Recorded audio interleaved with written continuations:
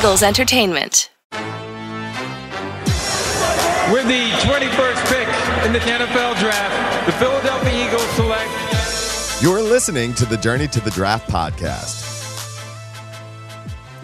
Welcome to the Journey to the Draft podcast. I'm your host, Fran Duffy, and we've got another fun show today. And we're going to get started here with Pick Six, where I'm going to welcome in my friend Greg Cosell to talk about, I don't want to say sleepers, but guys that maybe are falling a little bit under the radar, guys that can outperform their draft position. So we'll take one player from a different position, 6 different positions, and just talk through them with Greg, guys that have stood out to him on film that you need to know about before we get to the draft next month. After that, we're going to go to Mr. Relevant, where this week, I'm really excited to welcome in Hayden Winks, who works over at NBC Sports Edge. You can go follow him on Twitter at Hayden Winks. And he's going to take us through a really analytically focused approach to some of the pass catchers in this draft. We're going to talk through Kyle Pitts and Jamar Chase and Devontae Smith, Jalen Waddle, a couple of other names as well. How do they stand out? How do they separate themselves from each other? We're going to talk through that with Hayden. Really fun conversation. A little bit of a different angle than we typically hit on here on the show. And then we're going to go to Draft Buzz, where Ben Fennell and I are going to dive into another mock draft, this time from Mike Renner of PFF. And we're going to get through a 3-round mock draft. Big takeaways there from our friend Mike Renner. And then we got our draft mailbag. We got a good question from you at home as well.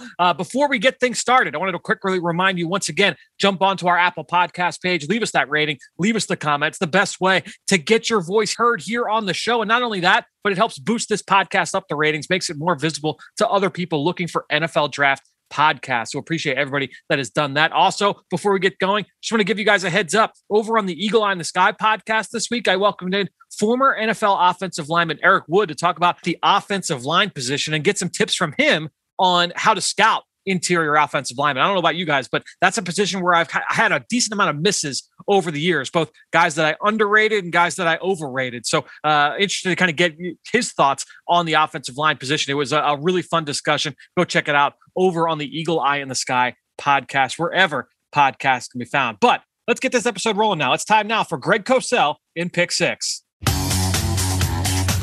Now it's time for Pick Six. All right, well, let's get into Pick Six as I welcome in my friend Greg Cosell. And Greg, you and I were talking earlier this week about the kind of players we would do this week and what we were going to focus on. And we kind of settled in on a handful of players that, I don't even think you can call these guys sleepers necessarily, but almost like the forgotten guys at positions where, we feel like maybe they can outperform at least the preconceived notions of them right now as we sit here a few weeks from the draft. I'm excited to dive into some of these guys with you. Well, it's really funny, Fran, because, as you know, and for people who've heard me over the last number of years, I don't really get into mocks and I don't get into lists. I mean, what I love to do is sit and evaluate players and project and transition, because I always think that's the whole point of this is you're trying to put them into the National Football League. Right. And, so we're going to talk about a lot of players. I don't know where they are on teams' boards, obviously. Teams don't give you their boards. And I don't know where a lot of other draft guys have these guys on their lists. Yep. I don't know that. But I just know when I watch them and take my notes, how I feel about them, looking at their traits and attributes and characteristics, and how I think that will ultimately transition to the National Football League. So that's why you got me here. I'm going to try and relay some of that from the media standpoint. Right. Give you a little bit of a heads up on how people view these players from the outside. So let's start at running back. And this is a guy I know you and I both love on tape, and it would not surprise us at all if Kenny Gainwell from Memphis, who opted out this past season, he would have been a redshirt sophomore. He was a redshirt freshman last year, was their leading rusher. And I believe he was their second leading receiver as well. But that Kenny Gainwell could be one of the best backs in this class. I'd be interested to kind of get your thoughts on what you saw from him. Obviously nothing from this year, but going back to your notes from the summer, shed some light here on Kenny Gainwell. Yeah, Kenny Gainwell I watched last summer. And I got to tell you, I knew nothing about him. I mean, obviously, we've had backs come out of Memphis recently and that have played in the league, obviously. But I remember putting on Gainwell last summer. And it's funny I'm saying this because I saw his name on a list. That's right. So, it all comes full circle. I know, it all does. It all does. And I have to tell you, I've been doing this a long time, and maybe I'm a little jaded, but I was kind of blown away by Gainwell. Mm-hmm. I thought he was almost your classic NFL back in the sense that he was a very good runner. not a sensational runner. You don't look at Gainwell and go, wow, that's the best runner I've ever seen, but clearly had very, very good running traits and could run in both zone and gap scheme, had kind of a darting, slashing style at the second and third levels, decisive. But what really stood out to me was this kid as a receiver. Yep. And that's what jumped out as far as transitioning him to the league, because this guy lined up all over the formation, including detached. He was split out wide. He had snaps at the boundary X, which you don't see from backs very often, Fran, as you know. And I made this note. I said, he's not quite at the same level athletically and explosively as Alvin Kamara, who's truly special, but I thought he presented similar value to an NFL offense with his multiple run game experience and his ability as a receiver all over the formation. Yep. And so I saw him very much like Kamara. And, what people have to remember, we know what Kamara is in the NFL, but Kamara was not a top 20 pick. And one reason he was not a top 20 pick, I would imagine, is because he didn't have a lot of carries at Tennessee. I think, if memory serves me correctly, he only had one game in his Tennessee career of 20 carries. Yeah, and by the way, he split time with Jalen Hurd. Jalen Hurt's freshman year, yes, he gained like 1,200 yards at Tennessee as a true freshman. Yep, that's correct. Kamara, even in New Orleans now with Sean Payton, they use him. He has 170, 175 carries, and that's what they do. Now, down the stretch of this past season, he had 3 or 4 games of 20-plus carries, and I guess we'll see what Sean Payton does with him in 2021. But up to this point, he's been used more as a multi-dimensional back than as a foundation back, and I saw Kenneth Gainwell as that kind of player. Honestly, and you mentioned Alvin Kamara, and I agree with you that he's not the dynamic presence that Kamara is. Kamara's just got, some of that twitch and some of that juice that Gainwell doesn't have. But just from a profile standpoint, right, I feel like, and we don't know where Gainwell is going to end up going, but I feel like, you look at Kareem Hunt when he was coming out of Toledo. He made people miss. He could, he was a good receiver.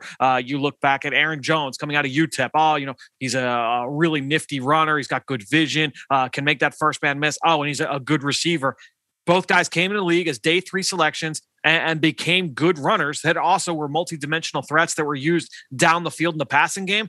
I feel like Gainwell absolutely can be that guy. He can profile to be that kind of player for his future NFL offense. Couldn't agree more. And in fact, I just made a note of his routes when I did him last summer, because I started, I was watching and I'm saying, wow, he's running a lot of routes.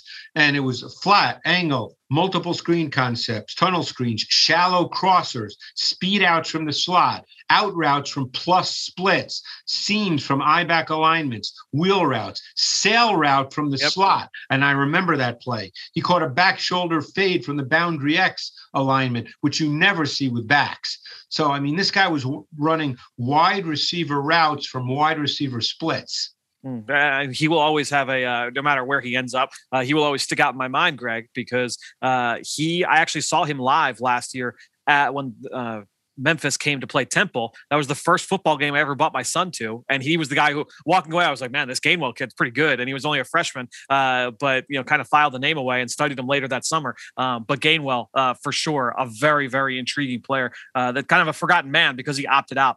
What did your son think, by the way? He's the kind of player. He's got an eye. He was excited whenever he touched the football. So, at that point he was not interacting with what was going on around him as well as he is now, for sure. All right, let's get to the receiver position, because this is actually the only guy on this list.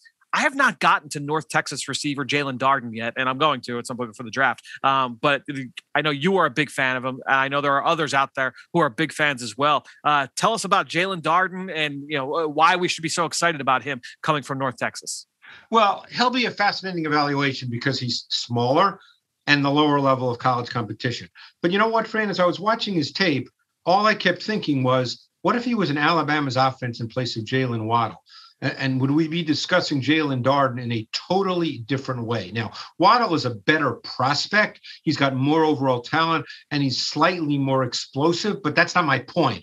Darden Darden is an explosive kid. I mean, he's small, he's quick, he's fast. Shows that as a route runner. He shows that run after catch. He has a vertical dimension. Now, again, you're talking about a lower level of competition. So he pretty consistently ran by the college corners he faced. And then you have to make the judgment, will he do that at the next level? Whereas with Jalen Waddle, the players he's playing against in the SEC, a lot of those corners will be at the next level. So, I am aware that you do have to factor that in. I guess what you'd say about Darden is he has the look and feel of a conventional slot receiver, but he certainly can be more than that in an NFL offense today that uses, a healthy dose of motion, those manufactured touches that everybody now talks about.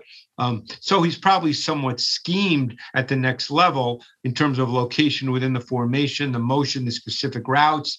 You want to get this kid the ball on the move. That's what you'd ideally like to do.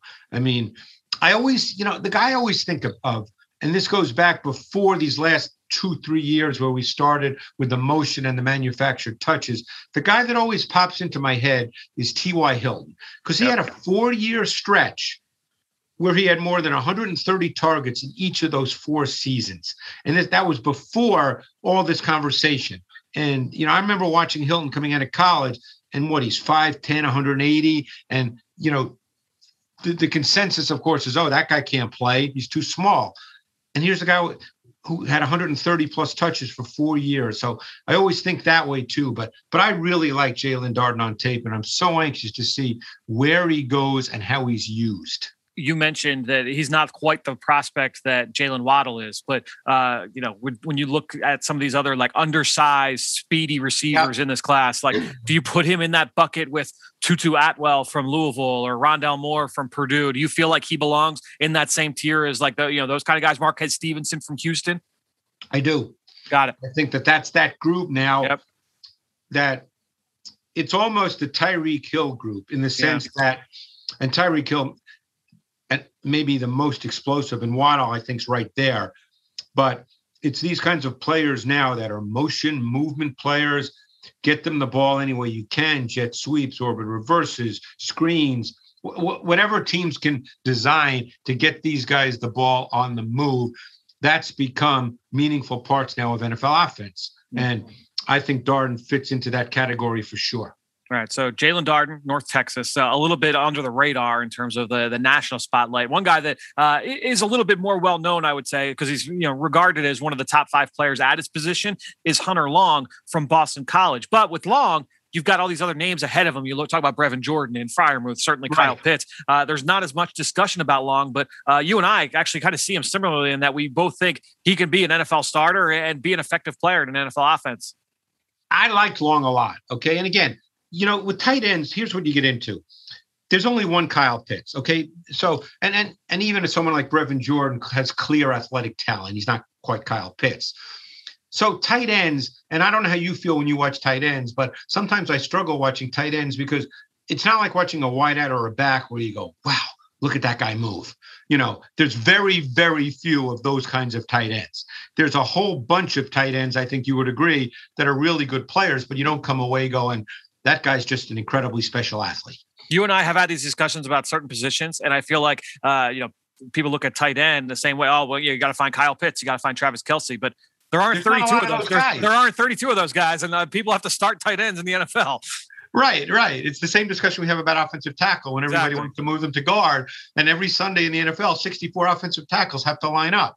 So, I mean, not everyone is, just looks pretty, I mean, but tight ends, sometimes I find, I don't want to say difficult, but, I'm just not sure sometimes. But I made the point, he's not a special athlete, but he's got good size. He's got plus movement traits. He catches the ball well. He's got body control. He's got hands. We saw him in the last 2 years playing 2 totally different kinds of offenses. So we know he can do a lot of different things. He has a lot of experience lining up and running routes from different locations within formations. I mean, let me throw something out to you. And I'm not saying this is going to happen in the NFL for Hunter Long.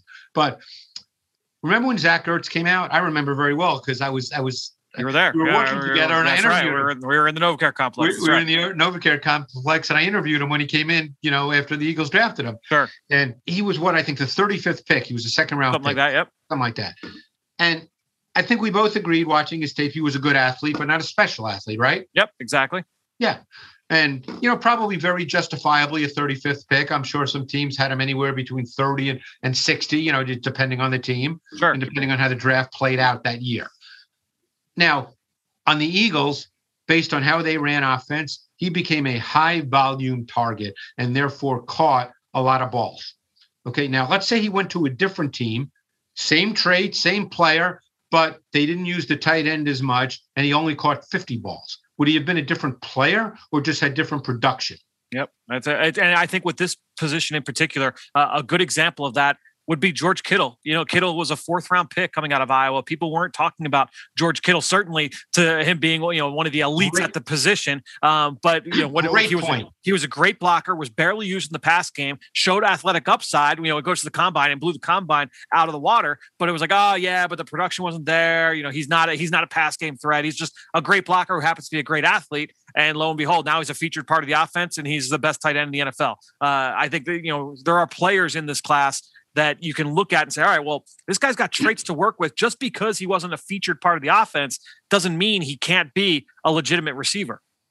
No, and my sense with Long is he'll start his career as a tight end 2 and become a tight end 1, and that will become a function of team and tight end usage. Yep. If he goes to a team that plays a lot of 12 personnel, I think he'll get a lot of snaps. Now, I can't speak to how often a team will throw him the ball, and for people listening who love fantasy, I can't give you the volume he's going to get in terms of targets.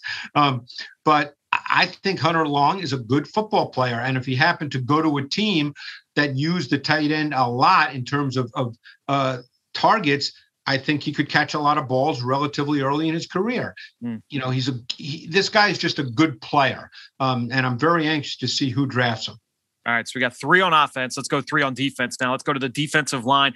This guy, a little bit of a hybrid player in that he was an edge rusher early in his career, converted to defensive tackle this past year as a junior. I have been very, very high on this player. I would say higher than most, and that would be Louisiana Tech defensive lineman Milton Williams. Interested to kind of get your thoughts on what you've seen from Williams during your film study.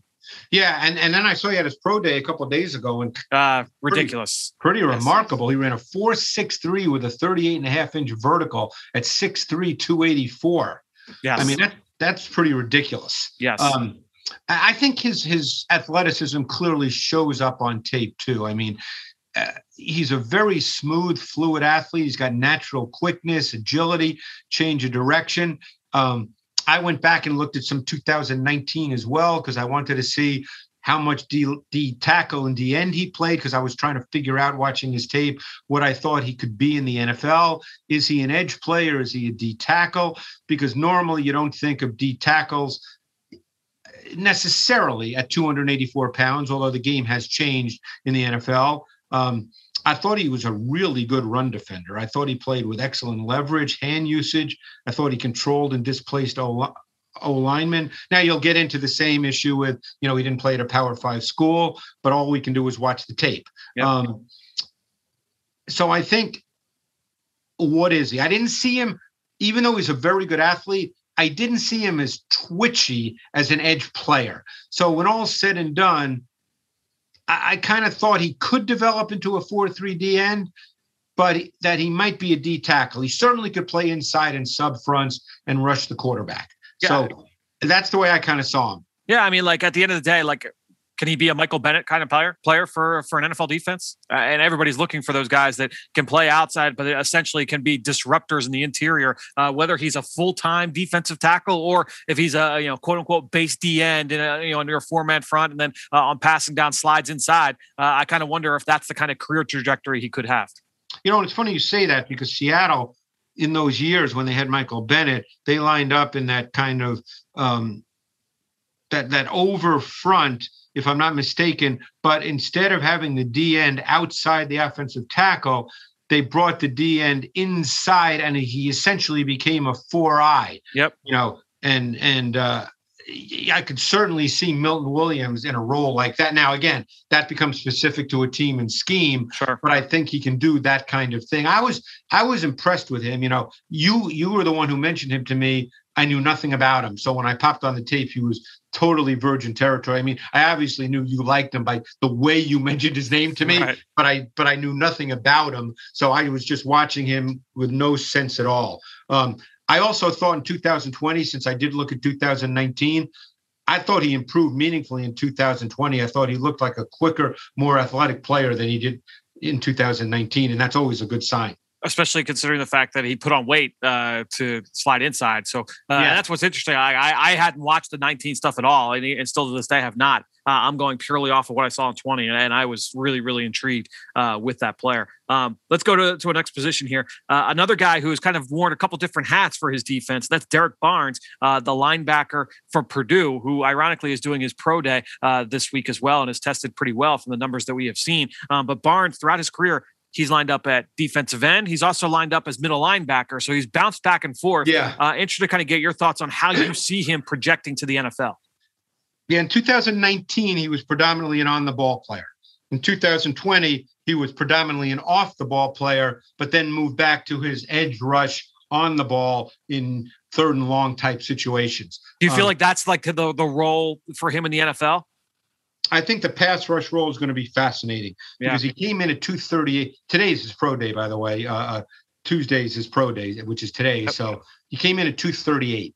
Some of the numbers that have been put out there have been ridiculous. I mean, he ran a 4.57 to 37-inch vertical. He's got really long arms for a guy who's 6 feet and 3/8 of an inch. I mean, I think at the end of the day, he's probably a stacked backer, as his base position. Yep. And I kind of liked him in that role. I mean, this kid's a physical kid. He's an aggressive guy. I mean, you don't see a lot of stack backers use their hands the way they did years ago, but he did. I mean, he attacked O-linemen getting to the second level. He controlled them. He displaced them. There was a velocity and power to his game in the box. He had short area quickness. He finished as a tackler. And then as a pass rusher, I mean, like I said, he's 6 feet and 3/8 and only 238. But the way in which he rushed the quarterback reminded me of Brandon Graham. Now, Graham probably weighs close to 30 pounds more and is probably an inch and a half taller. And those are meaningful differences. So I don't know if Barnes can do that, but this kid has a lot of power in his body. He rushed the quarterback in the Big Ten and he had a one-arm stab. He would just shove, offensive tackles back. He was really good as a looper in the stunt game. There's a lot to like about this kid. I really liked his tape. You just saw the power and velocity with which he played. It was impressive. One of a handful of guys in this class that really so many teams are going to view him differently. You might view him as a straight edge rusher. You might view him as a Sam backer. You might view him as a Mike that can come down and be a part of your blitz package. He's a really interesting player in terms of his overall projection and his usage in the NFL. Let's get one last guy. And Barnes, he was down at the Senior Bowl. So was Aaron Robinson, the defensive back from Central Florida. Played outside corner early in his career with UCF, then slid inside to the nickel this past season. Former big-time recruit, went to Alabama. That's where he started his career, then transferred to UCF. What did you see from Robinson on film? I've talked about him a lot over the last couple of months just because of our prep for the Senior Bowl. Well, the first thing that stands out is I just love the way he plays. Yeah. And this kid plays with high-level competitiveness and intensity and aggressiveness. I mean, he embraced the contact nature of the game. I mean, this guy, he was playing football. That's the thing that immediately stood out. The term that I've actually gotten from a friend a number of years ago, but I love it, is he had an outstanding playing personality. I guess you have to decide whether you think he's a slot or an outside, or maybe he's both, depending on the team. But he'll play the run. He's tough. He'll stick his nose in there. I think that he's got the traits to play man coverage. He can play zone with plant and drive ability and closing burst. He was physical in press man in the slot. I thought he had good foot quickness. I thought he changed direction well. He's not a burner. Like, I don't know if he had his pro day yet. I don't believe so. No, not yet. No, I mean, I don't think he's going to run a 4.37 to you or anything like that. But I think he plays at a fast pace. He plays with velocity. Yeah, he's a really scrappy player. And again, I don't want to dive too deep because our longtime listeners know I've been talking about him for a couple months. But I agree with you that his competitive nature pops off the film. The versatility is certainly going to be important for him moving forward. And I think he just transitions well to the nickel. And the people kind of talked about him as at 6'1", 200. Watch the way he moves. I think the equation kind of changed a little bit when he waved into the Senior Bowl. He came in under 6 foot, and that kind of changed it a little bit. But I think still, this guy's a really good player, and his mirror match ability is impressive. He's a really, really fun player. So I was excited to hear that you did like him. But Greg, this has been a fun discussion as always. We'll be back next week. We've got a few more weeks to talk some prospects here on Pick Six on the Journey to the Draft podcast. It's time for Mr. Relevant.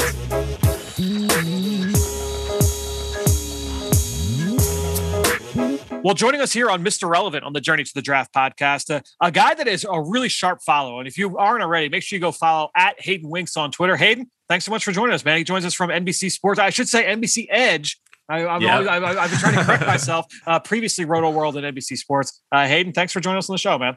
Yeah, thanks for having me. I still make that mistake. It's kind of like saying San Diego Chargers or Oakland Raiders all over again. Yeah, it's just as big of a transition, I guess.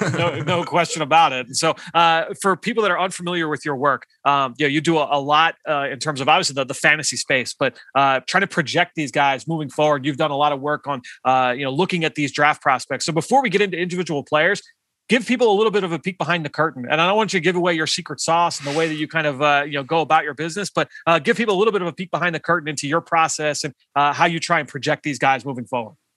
Yeah. So 2 years ago, I just got as much data as I can going back the last 15 years of the NFL draft and basically look to see by position and then sometimes within positions, what stats from college are predictive and which ones aren't, and then how to mesh those two together. And then once I have my model projections, and I like using percentiles, it's kind of easier to kind of grasp, hey, this player is like a 95th percentile prospect. That's much easier to kind of to sense how good of a prospect is. And then once I have that, that's kind of my anchor of my rankings. And then I'll watch film. I'll grab the other context. If there's off-field stuff, I'll adjust for that. And then I finally submit my rankings afterwards. So the hard part was 2 years ago, gathering the data, running the models. Now it just kind of spits everything out. So now my life's it's a lot quicker to run through some of these things. But yeah, even within the analytics community, there's a lot of debate on which stats matter, which ones don't. How do you contextualize each?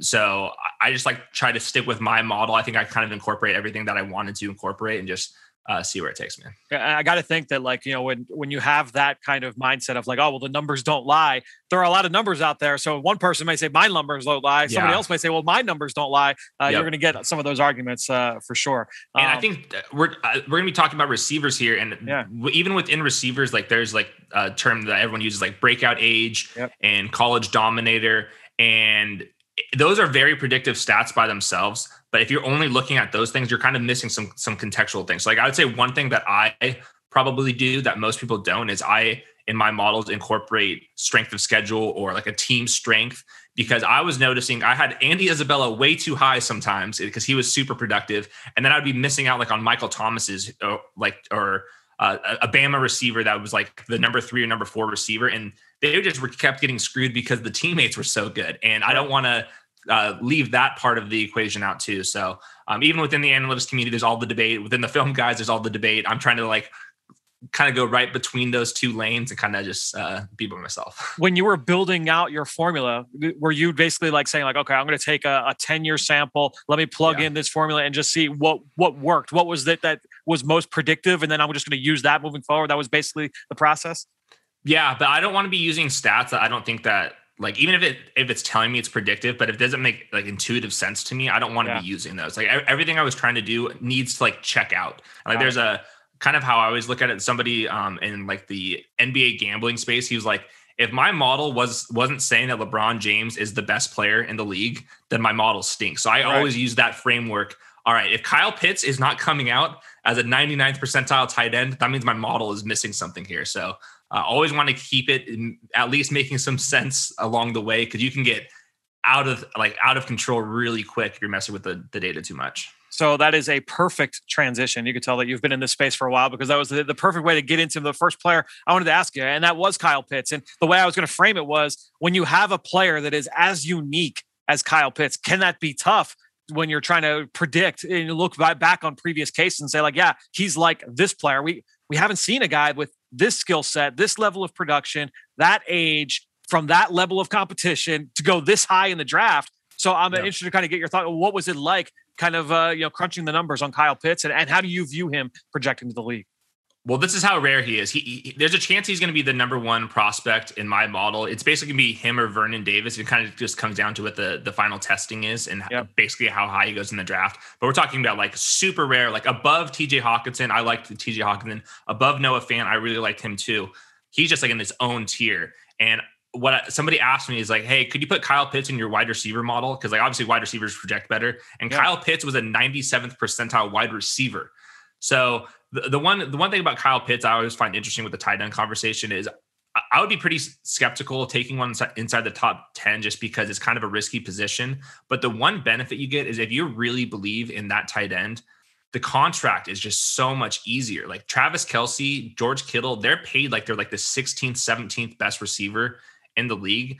And to me, I would rather have George Kittle than Travis Kelce than just about maybe there's like 2 or 3 receivers I'd rather have. And maybe not, that's not even the case. So you're getting a pretty big contract bump. If Kyle Pitts does survive the 4 years, gets that 5th year team option, then earns that payday, it's going to be cheaper than some of the receivers. And I think that Kyle Pitts is in that rare breed where I would be really considering him very high in the draft. It's a good point by you, because I remember I was listening to, Greg Olson had a series of podcasts last summer where he interviewed a bunch of different tight ends, and he had Tony Gonzalez on, and just listening to those guys talk about the game was cool. But he made a great point in that there was like such a small amount of elite tight ends at the position that, when it was just Tony Gonzalez, like he's not competing with anybody. There's nobody raising the ceiling salary wise. So, the tight end position is just so far behind, even though those guys can have such big impacts on an offense. So looking at that, if you feel great about his transition, if you feel really good that he's going to be this player, then long run, you might be getting a little bit of a deal. I think that's a good point on your end. Outside of that, is there anything from your standpoint that you're like, I just wouldn't take a tight end that high? No. Especially because he's more receiving first, and obviously you want a tight end that can do everything. And I think Kyle Pitts can do everything. I mean, he's only 20 years old, and he's going to be 20 years old when he takes his first snap in the NFL too. And he's 240 pounds. He'll probably get to 250 by the time he's in the league, or a couple years into the league. So he'll get better as a blocker. But I see him like on that Travis Kelce, Darren Waller, where could be your X receiver at the same time. So I'm more than comfortable with that. If it's, I think Hawkinson was I probably wouldn't have taken him in the top 10 just because I didn't see like the rare ability as a receiving tight end. I thought he was going to be very good at both spots, but if I'm drafting a tight end that high, I want him basically to be more or less my X receiver. And I think that Kyle Pitts certainly could do that. Yeah, I think that's the difference between trying to compare him to a guy like TJ Hawkinson for sure. Let's get to some of these receivers. And, when you look at some of the best receivers this past year, you look at Kyle Pitts, look at Devontae Smith, but we were missing one in Jamar Chase, obviously, when he opted out. Interested to kind of get your thoughts on Jamar Chase first. How do you view him projecting in the league, and where did he kind of rank for you once you crunch the numbers on him? Yeah, 99th percentile. His profile is just out of control. And I think that he's easily the best X receiver in this class. And I think the more I study, I'm like 10 to 12 receivers deep now. There are a lot of slot options. There's a lot of guys that can play flanker. There are not that many true X receivers. And Jamar Chase stands out at that point. He's really young, super productive, came from a big school. He's very physical on tape too. So I think that he's just in a tier of his own at X receivers. I think that if you needed a slot type, someone really speedy, I would consider Jalen Waddle in the top 10. Same thing with Devonta Smith. But if you're looking for like a receiver that needs 10 targets per game, I would be way more comfortable going Jamar Chase than the other two guys. And no disrespect to those guys. I just think that Jamar Chase can kind of live up to like being an 8 to 10 target guy. And that's kind of a hard trait to find. And especially for the Eagles, I project Jalen Reagor as like more of like a number 2 and number 3 receiver, kind of take the top off. I don't really see him projecting as like an 8 to 10 target player. And I think that he would be, it would be a good sign to get somebody that can be that guy. And then Jalen Reagor can kind of show off his traits as like a 5 to 6 target player. when you are looking at these players and do you have different sets of formulas for X receivers versus a Z or a slot, or does everything kind of go in to one formula and then you split it out afterwards? Yeah, so everything's going to go into one formula. I do have two different formulas for athleticism, but athleticism when it comes to wide receivers is really tricky. And I don't want to chop my data set too thinly, because then you might be like throwing out some really predictive things. But yeah, I do try to be cognizant with the athleticism, and like some of the research I've had is like the 3-cone, the short shuttle, that matters a lot more for your slot receivers, your smaller receivers, sure. Which makes sense. Like that's exactly when you're watching them, they have to be cutting back and forth. And then when you're talking about like a 6'2", 6'3" receiver, then it's more like the speed score, which is just like weight adjusted speed, and those and like vertical jump matters more. And that's basically what we're seeing. And that's what I want to kind of check. I want to be able to measure what I'm seeing on tape. And when you're looking at slot receivers, they're cutting in and out of their breaks. You're talking about an X receiver or somebody that's going down the field.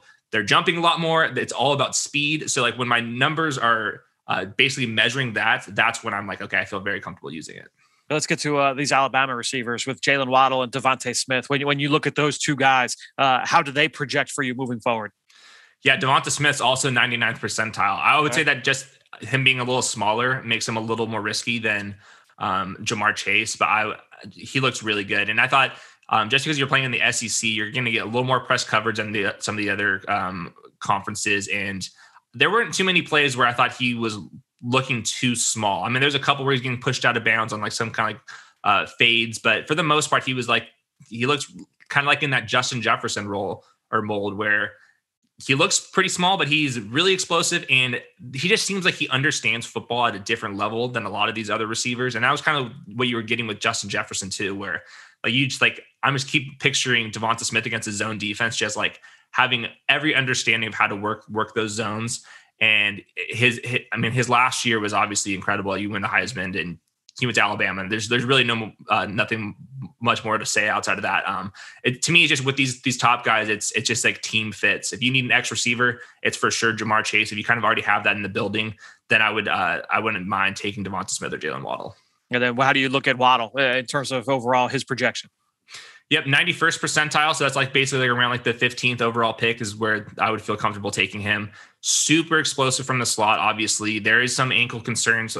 He missed basically half the season, but his per target, his per route numbers are even better than Devonta Smith's. Yep, and he provides a little more physicality from the slot than like you'd think his size would indicate, especially when he's going vertical. Some of these jump balls, like that one at Missouri, was insane. Just insane. So if you already have an X receiver on your team, I would consider taking Jalen Waddle over Devonta Smith. Once again, it just really comes down to what kind of team you're building. But I'm not afraid of Jalen Waddle's like production. Like some people in the analytics community are like, I'm not, just kind of like the Henry Ruggs situation where like he wasn't as productive as you'd like, but I mean, just watch the tape. It's just so incredible. So, his skill set is tough to find when you have a guy that's just that explosive and that twitched up, not just in a straight line, but also laterally as well. I want to ask you about some of these other speed receivers, because I feel like one bucket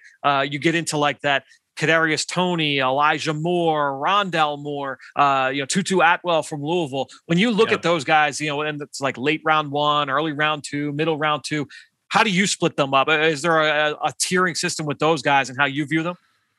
Yeah, they're all pretty close. And that's what makes it really interesting, because they all this entire tier is like filled with slot guys. And that's what I'm kind of wondering if Jalen Waddle is like going to be a top 10 pick, like a lot of people are projecting, just because like you're not getting Jalen Waddle, but you can get Rondell Moore a round later. Now that seems pretty interesting to me. So Rondell Moore out of this group is the one that's most intriguing to me. Obviously his pro day numbers came out and he's just going to be a total freak athlete. He's probably going to be like 100th percentile athlete, 42.5-inch vertical, like 4.3 speed. I mean, but you would see that. The one thing with Rondell Moore, and he came out as an 87th percentile prospect in my model, is everything was basically within 10 yards of the line of scrimmage. And a lot of it was schemed up.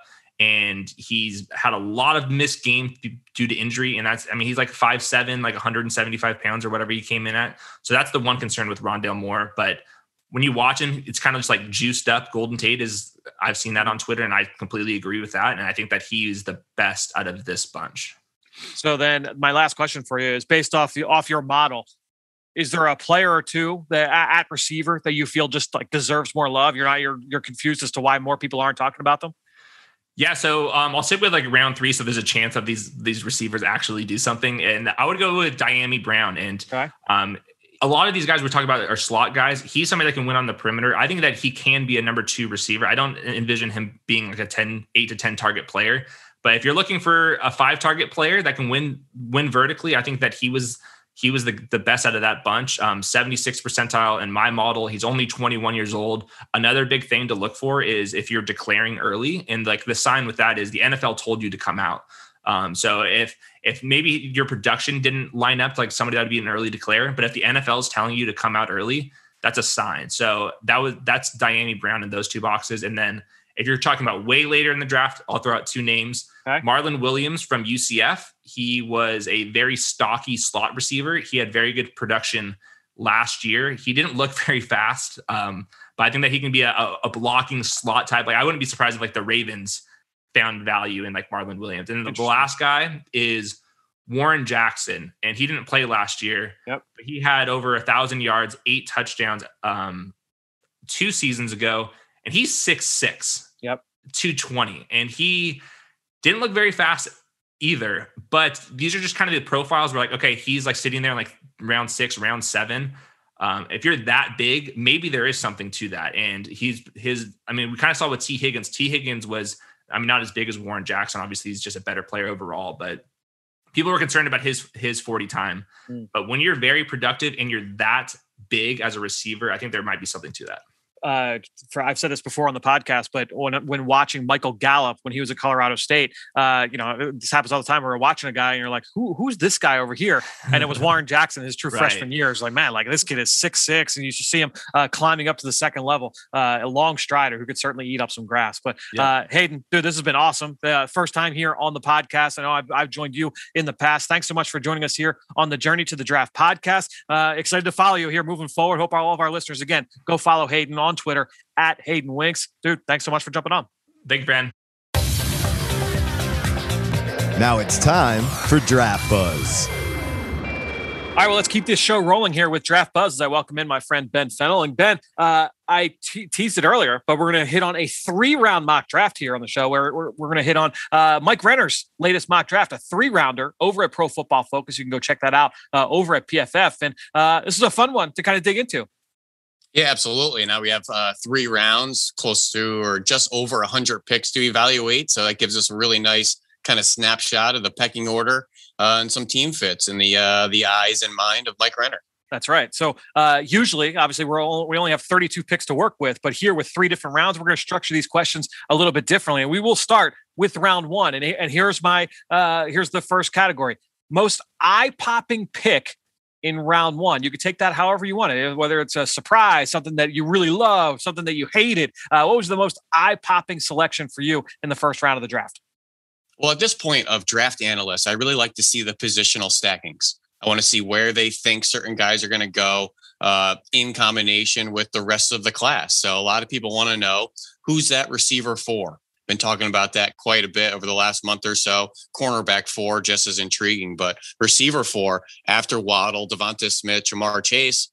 Mike Renner has Terrace Marshall at LSU as a first-round pick, going 25 overall to the Jaguars. Now, this kind of territory has been popular for a lot of these slots and gadget players to go in the back end of round 1 into day 2. But he actually has Terrace Marshall here in this spot, which is a really interesting height, weight, speed, length type of receiver. Excellent down in the red zone. Might be one of the more complete receivers in this draft, but just a kind of a fit and a projection I haven't seen across a lot of mock drafts so far. Yeah, I think that's a really interesting connection, a really interesting kind of way to look at that position for sure. I went with one, and I've said this numerous times to you, Ben. Walker Little, the left tackle from Stanford, is one of the wild cards of this class, and just trying to see where people view him going. And it would not shock me at all if he were a surprise first-round pick. The guy hasn't only played 1 game in 2 years, And it was not even like, oh yeah, he played one game this year. He played last in September of 2019. We have just not seen him for a year and a half. But Walker Little to the Green Bay Packers at 29 overall. Not only do I love the fit, I love the idea of Walker Little going to the Green Bay Packers. I think that makes a lot of sense, but I also love the value of that. I love Walker Little, the prospect. I've loved him on film. So seeing him go that high, that one caught me off guard. I was excited to see that selection. He's one of these players that can be a first round pick and we'll say, okay, we saw that. He could be a 5th round pick and we'll look at it back Makes and sense. Say, the same kind of reaction. I think he's one of the more polarizing prospects in this draft. And one other position group, just a note on. Yeah. He has Jason Owe and Gregory Rousseau going in the 1st round and Jalen Phillips falling to the 2nd round. Now, when you just look at the tape, I think Jalen Phillips is an exponentially better prospect and a better fit, I think, to be a 1st round pick. But obviously all 3 of these guys have a lot of different questions, both on the field, off the field, testing wise, production wise. So this edge group, I think, is all over the place with people's different views on the stacking order. I think that this is the time of year, like you mentioned earlier, like where the stacks really kind of come into question. It's like, all right, like let's see, how these guys are going to get ranked, one over the other, and that is an interesting one for sure. Certainly a big takeaway from this mock draft, and I do understand why you would have Jalen Phillips falling to round 2 for what it's worth. And speaking of round 2, let's get to our best fits in round 2. I'll let you go first here. What was the selection that really just made the most sense to you when you looked at the 2nd round of this mock? Well, 2 kind of Midwest teams out here. I love to see Liam Eichenberg at 54 to the Colts, a guy that I've been kind of comparing to Anthony Costanzo. I think he's that local kid out there. I think just a bus ride away from Indianapolis. They need a tackle. Having some offensive line depth, I think is great for that Colts team. And then I really like Carlos Boogie Basham going 62 overall to the Packers. I think he's a really good fit to kind of pair with Zadarius Smith and Rashawn Gary and just that height, weight, speed, play temperament, effort, motor. I think he'd be a really great fit and probably give Preston Smith some run for his money for playtime. See, I love both of those players. And in this year, with all the uncertainty in the draft, I almost view both of those guys as like, I don't want to say lock because there's nothing that's a lock, but like locks for round 1. Like I look at Eichenberg, like that guy's a 1st round pick all day. We've seen so many linemen in the last 3, 4, 5 years, offensive tackles that not impressive, not like super sexy, not like dancing bear, but solid players that go 21st overall, 24th overall, 27th overall. Why can't that be Eichenberg? I almost look at him the same way. And then I look at Basham. We have all these questions about all these other pass rushers, all the underclassmen. But then you look at Basham and you just like check, box check, box check, box check, box check. He tested well, box check. Like, that's a good player. I kind of wonder if he just finds his way into round 1 when it's all said and done too. We almost need to do a segment each week called Scouting Synonyms. Because you said these 2 guys you think are a lock for round 1. And I see it in your face. What does that really mean? These are 2 high floor players. Yep. What does that really mean? They're safe players. What does that really mean? You know what you're getting out of these guys. Yep. These are experienced players that have played a lot in college football at a high level, and you've seen them ad nauseum to know what you're getting. There isn't a whole lot of guesswork with their on-field presence. Now, some may say the on-field part's easy. Now it's all about figuring out who the people are, who's the teammate, the coworker, the member of society. That's what teams are going through right now with the Boogie Bashams and Liam Eichenbergs. And if they end up being Boy Scouts, model citizens, they're 1st round picks all day long. And which, by the way, that seems to be the book on both of those. And at the very worst, they're round 2 players. Yep. So you want to call them a lock, you want to call them safe, you want to call them high floor, XYZ. These are 2 guys, you know what you're getting. Yeah, I think both guys certainly fit into that category. For me, best fit in round 2, I was looking for players like kind of the opposite of what we're talking about, where I think it is going to be interesting, where the situation will really help this player develop and reach that ceiling. I'm not sure if that'll be the case everywhere. And I think Joseph Ossai from Texas is that kind of a player, like a bit of a projection. We've only seen 1 real year from him as a pass rusher, and it was just okay. Previously was an off-ball player for the Longhorns. So him going to the New York Giants in round 2, yeah, ideally they get a player that can give them more juice right away, that can kind of help them right now. And Osai, I think in certain packages can do that. But when you look at his versatile skill set, going to Patrick Graham's defense, where again, it comes from that Bill Belichick's tree, where they're going to be very multiple up front. They're going to do different things, line guys up in different techniques. You might be, think of Kyle Van Noy, where you're off ball, stacked one play, lined up over the tight end another, and then got your hand in the dirt, rushing the passer the next. I feel like Osai can fit in that kind of a scheme. I can envision that kind of role for him, at least to make an impact early on while he grows. And so that one was a fit that just kind of made sense for me. Yeah, and he's a really tough one to project because he's done so many different things for that Texas defense in the front. He's worn a lot of hats, hasn't done anything consistently. So you get little flashes of Mike, Will, sub rusher. Is he, a nickel Sam out in space? Is he just a special teams motor sub package guy? He's done so many different things. I think we can kind of envision and project to a lot of different schemes, but there to the Giants in round 2, I think is a nice fit. Let's get to the next one here. Let's go to round 3. Anything that you saw that in terms of the best value in round 3? So we did most eye-popping round 1, best fit round 2, best value round 3. What stood out to you? This is where you make your money. This is where you fill out the roster here, friend. Day 2 is where it's all about. Forget day 3, day 1, and there's tons of value. There's value at the wazoo out here. You got Eric Stokes falling in the 3rd round to Detroit at 72. How about Bolton 2 picks later to the Washington football team at 74? We'll go down a couple more picks. Levi Onwuzurike, I think, to the Minnesota Vikings is a great pick for Mike Zimmer. And he's a guy that they absolutely need with some inside-outside versatility. I don't really know where he's going to play next at the next level. And just like Osai, played up and down that defensive line at the University of Washington, where you saw flashes as a 5-tech, flashes as a 3-tech. He's pretty athletic as a 0 and some sub packages. Did a lot of different things. So I think Onwuzurike, to get a guy like that in the 3rd round, who you go back to last May, June, August, October, you're going to find Onwuzurike in everybody's round 1 mock drafts. Yep. This guy's got tons of potential, tons of upside. And I think if the Vikings get him in round 3, that's a great, great value and a steal, in my opinion. And people look at that and say, okay, well, for all the good things you just said about Onwuzurike, how does he fall to round 3? And I think there's 3 different things I would say. These are the knocks. Number 1, his size. People are going to ding him on the size and what's his best role. Obviously, the opt out this year certainly that doesn't help things. But and then also he's been dinged up throughout the course of his career. We saw that down in Mobile. He got dinged up early in the week. So minor injuries here and there at that frame, and then just from a production standpoint, hasn't been great. So that would be the path. And that's the thing. Like I look at Onwuzurike.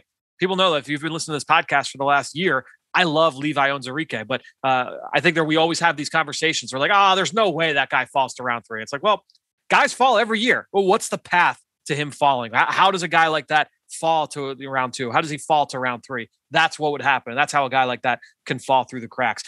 For me, and this was low hanging fruit, Ben. To me, the top 2 picks of round 3, I just looked at that and I was like, okay, the Jaguars and the Jets getting 2 corners there, and Aaron Robinson and Ifeatu Melifonwu, 2 guys that we saw down at the Senior Bowl, getting those 2 at the top of round 3, 2 guys that I feel like are future starters. Yeah, great value there in round 3. I was like, all right, I'm going to stop. I don't need to look anymore for the top value. Those 2 guys, at the top of the round would make a lot of sense. It would make those 2 teams very happy, would be my guess. And honestly, Fran, I could have done this whole pod on round 3. The next pick, Tylan Wallace. Next pick, Brevin Jordan. Next Good pick, players. Milton Williams. The last pick in round 3, Baron Browning to the Saints, who I've been comparing to Demario Davis. Perfect fit, projection, kind of forecasting there. Just loaded with talent on day 2. I'm so excited for day 2 in the draft because it's a fluid kind of evaluation ball with these day 2 players. There could be those round 1 guys to slide, those round 4 guys that teams really love. Day 2 is the most exciting part of the draft, in my opinion. And Renner's 3-round mock draft, just making me sit up in my chair, kind of getting ready to be out in Cleveland. So we talked about, some of these teams, the great value they got in round 2, round 3. Which team in this mock draft had the best haul? If you had to pick one where you're like, oh man, I just love, if this team were to walk away with this group, that would be an impressive haul. Well, I'm going to kind of group a couple teams together, and they're all in the same division. That's this NFC North. Love Green Bay. Everybody wants weapons around Rodgers. No, 3 straight picks in the trenches. Oso Odighizuwa out of UCLA, Boogie Basham, Walker Little. Talked about that. It's good trio. Minnesota again. trench. You got Darrisaw, Wyatt Davis going O-line, then Onwuzurike. And how about the Lions getting out of that spot at 3, which I think they need to do at all costs? You still get Jamar Chase, but then you load up with Zaven Collins, Eric Stokes, Hufanga. It's a great little haul there with a weapon on offense and 3 really good defenders. I know I'm leaving out the Chicago Bears. Maybe they'll pick up some day 3 picks out there. Right, but these are some really good NFC North players that I'm excited to watch. I actually love that Eric Stokes fit too in Detroit because Aaron Glenn, who is the defensive coordinator now there, comes from New Orleans. They played a ton of man coverage. That identity that fits. I really like that selection there. For me, I just went with one team because I didn't cheat this question like you did. I went with one team here, the Denver Broncos. They trade down with the Patriots. So the Patriots move up. I believe they selected Mac Jones. So the Broncos trade from 9 to 15. They pick up an extra pick with that in mind. So they get Jeremiah Owusu-Koramoah round 1. They get Asante Samuel Jr. and Javon Holland in round 2. And then they get Aleem McNeil in round 3. So they completely remake that back 7 between free agency and the draft. You look at what Denver comes away with Vic Fangio, Owusu-Koramoah, Asante Samuel Jr., Javon Holland, Ronald Darby. They re-signed John Johnson, not John Johnson, the Justin Simmons. They bring in Kyle Fuller. They bring in Javon Holland. That's a good group. And then you get Aleem McNeil, the dancing panda there at defensive tackle in round 3. That's a good group for the Denver Broncos. Well, they drafted all those playmaking weapons last year on the offensive side. Jerry Jeudy, KJ Hamler. I bet they torched through that defense in practice. Now we got to start covering these guys. And now They go the other way and start loading up defensive backs. Man, if the Broncos walk out of this draft with Owusu-Koramoah, Asante Samuel Jr., Javon Holland, that's a great defensive back haul and a lot of playmakers in those 3.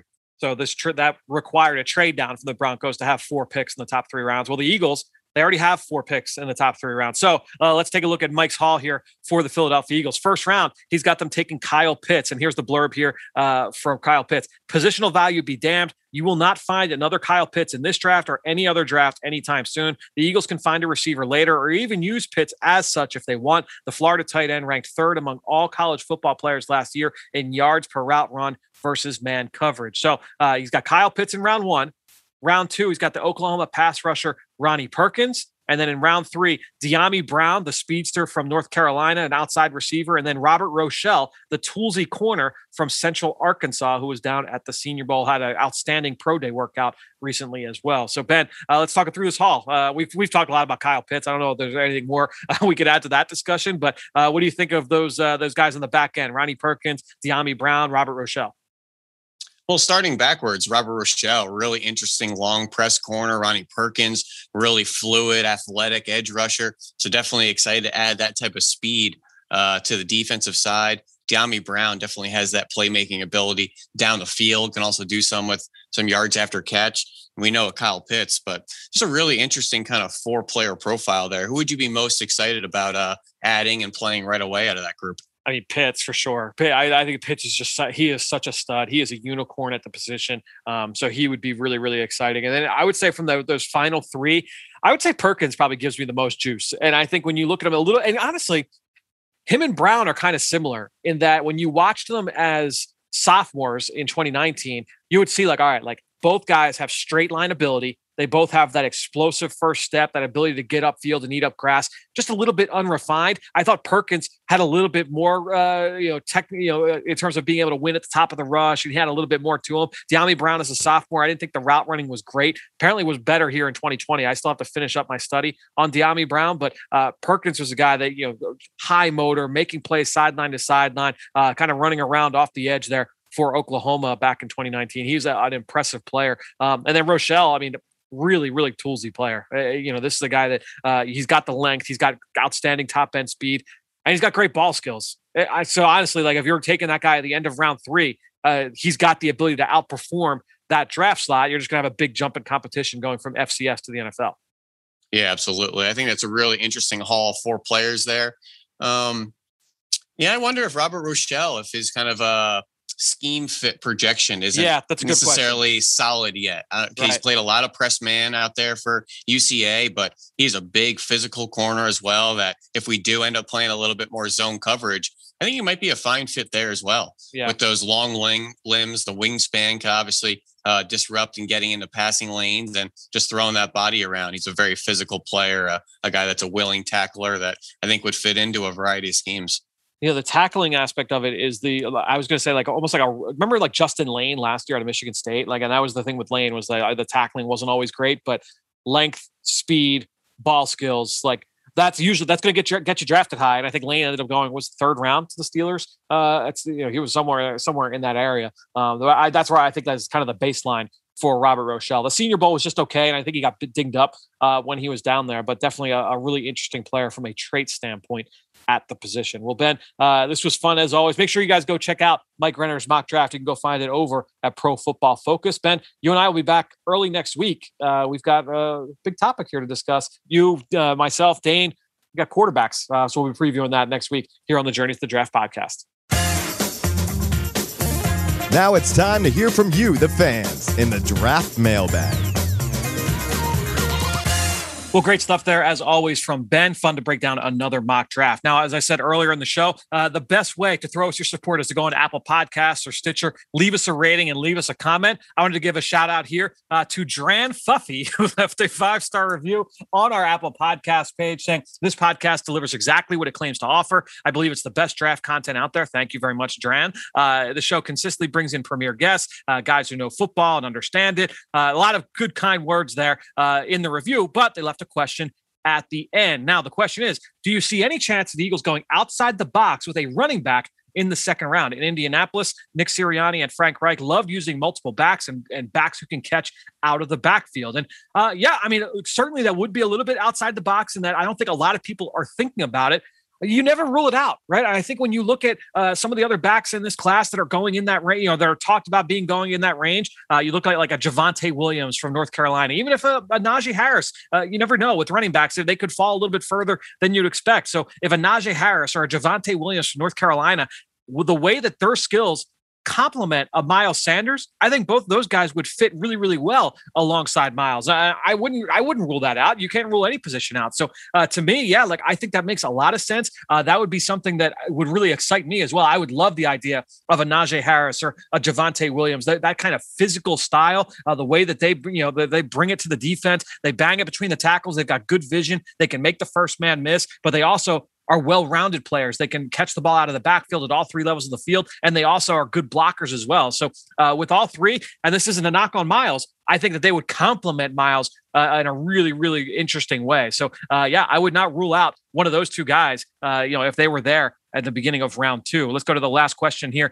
Robot 2099 left a 5-star review. And this wasn't really a question. It was just a nice review saying Fran and company do an amazing job breaking down every position. Lots of insight from various guests. They cover every team in an objective, knowledgeable way. These guys study the film. They know the game and make great projections of how players transition to the NFL. Robot, thanks so much for the 5-star review. That's our goal, is not just talk about the Eagles, and we're going to talk about the Eagles. It's going to be an Eagles-centric podcast, but we're always going to talk about all 32 teams. We're going to talk about players all across the scope of the NFL draft. So thanks so much for the support. Thank you for the 5-star review. Thank you to Dran. Thank you to Robot. Thanks to everybody out there for your support here of the show. We'll be back early next week. Myself, Ben Fennell, Dane Brugler. We're breaking down quarterbacks early next week. Make sure you tune in right here on the Journey to the Draft podcast.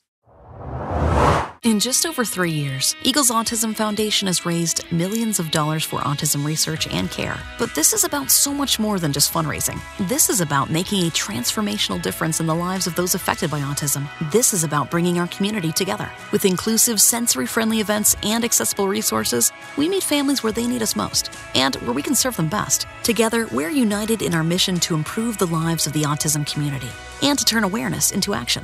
It's what we focus on every day in every way.